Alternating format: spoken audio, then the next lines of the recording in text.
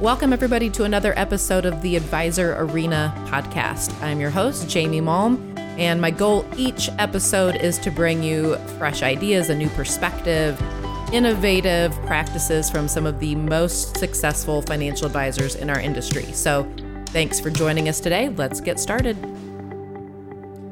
Welcome, everybody. It's just me today. This is going to be a quick little bonus episode, if you will. So no guest today, but something that has really been on my mind. It's been part of a lot of the discussions I've been having with many financial advisors as we start a new year and people are wondering, how do I stay focused on accomplishing my goals?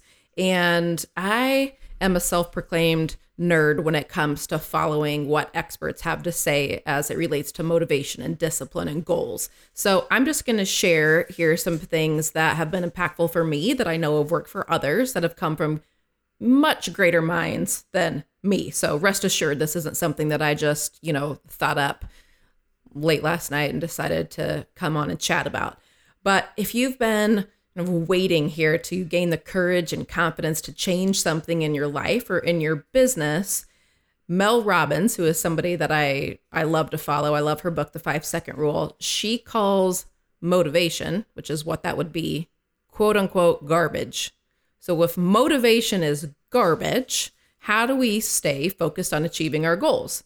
Well, our brains are literally wired to avoid things that are uncomfortable, that are scary, that are difficult. So the only way to be the best parent, the best spouse, the best business owner, to, really focus on the things that we want to accomplish, we have to do the things that are difficult, that are uncertain, that are scary, which leads me to Mel Robbins' point, which is, you are never going to feel like it. My alarm goes off every morning at 4:45 to go to the gym. And I literally have it titled as a reminder, you are never going to feel like it.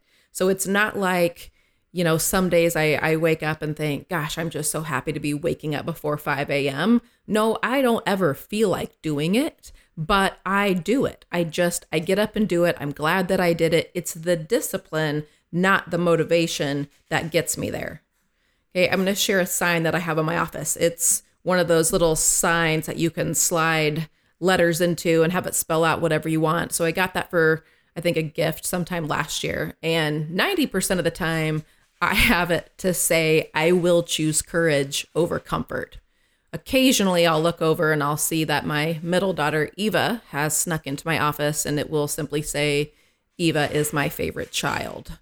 I'll know that she's been in here messing with things when it says that. But typically it says, I'll choose courage over comfort. That is a good reminder to me that when I'm faced with an opportunity that feels outside my comfort zone, I'm never going to feel like doing it, right? I have to choose simply courage over comfort. This podcast is a great example of that. Let's not kid ourselves. I'm not a professional podcaster. I know I'm probably going to look back on these first few episodes and cringe, but I'm doing it anyway. Because how am I ever going to get better how am I ever going to have my 100th episode if I don't start my first, my second, and my third? One of my favorite quotes, and actually the reason why I named this podcast The Advisor Arena, is from my love of Brené Brown. She talks about the quote, the man in the arena. And a little excerpt from it says, it's not the critic that counts. Not the man who points out how the strong man stumbles or how the doer of deeds could have done them better. The credit belongs to the man who is actually in the arena. So we're all in the arena, right? We're all out there trying new things in some way. We're trying to accomplish goals. And personally, I don't care to take feedback from somebody that isn't also out there doing things that make them uncomfortable. So if you're taking feedback from somebody, if you have somebody that's holding you accountable for your goals, make sure it's somebody that's out there in the arena also. Don't let it be somebody that's just sitting back criticizing some of the new things that you're trying and not be willing to go out there and try them on their own as well. First step, if you've got specific things that you want to accomplish, for anyone that's familiar with Michael Hyatt, this structure will sound and look familiar. So again, rest assured that this isn't something I just thought up. But I am fortunate enough to participate in Michael Hyatt's intense business coaching platform. He is a renowned business coach, and he provides a very intensive structure for those that are coached by him. Work backward from your goal and break them down into quarters. So no more than 2 to 3 per quarter. Think about what needs to then be accomplished each month to achieve those quarterly goals, but break it down further from there. What projects should be happening each week to move you toward that goal?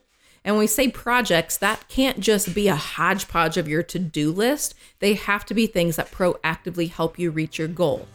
And then break it down even further into daily. And he talks about the daily big 3.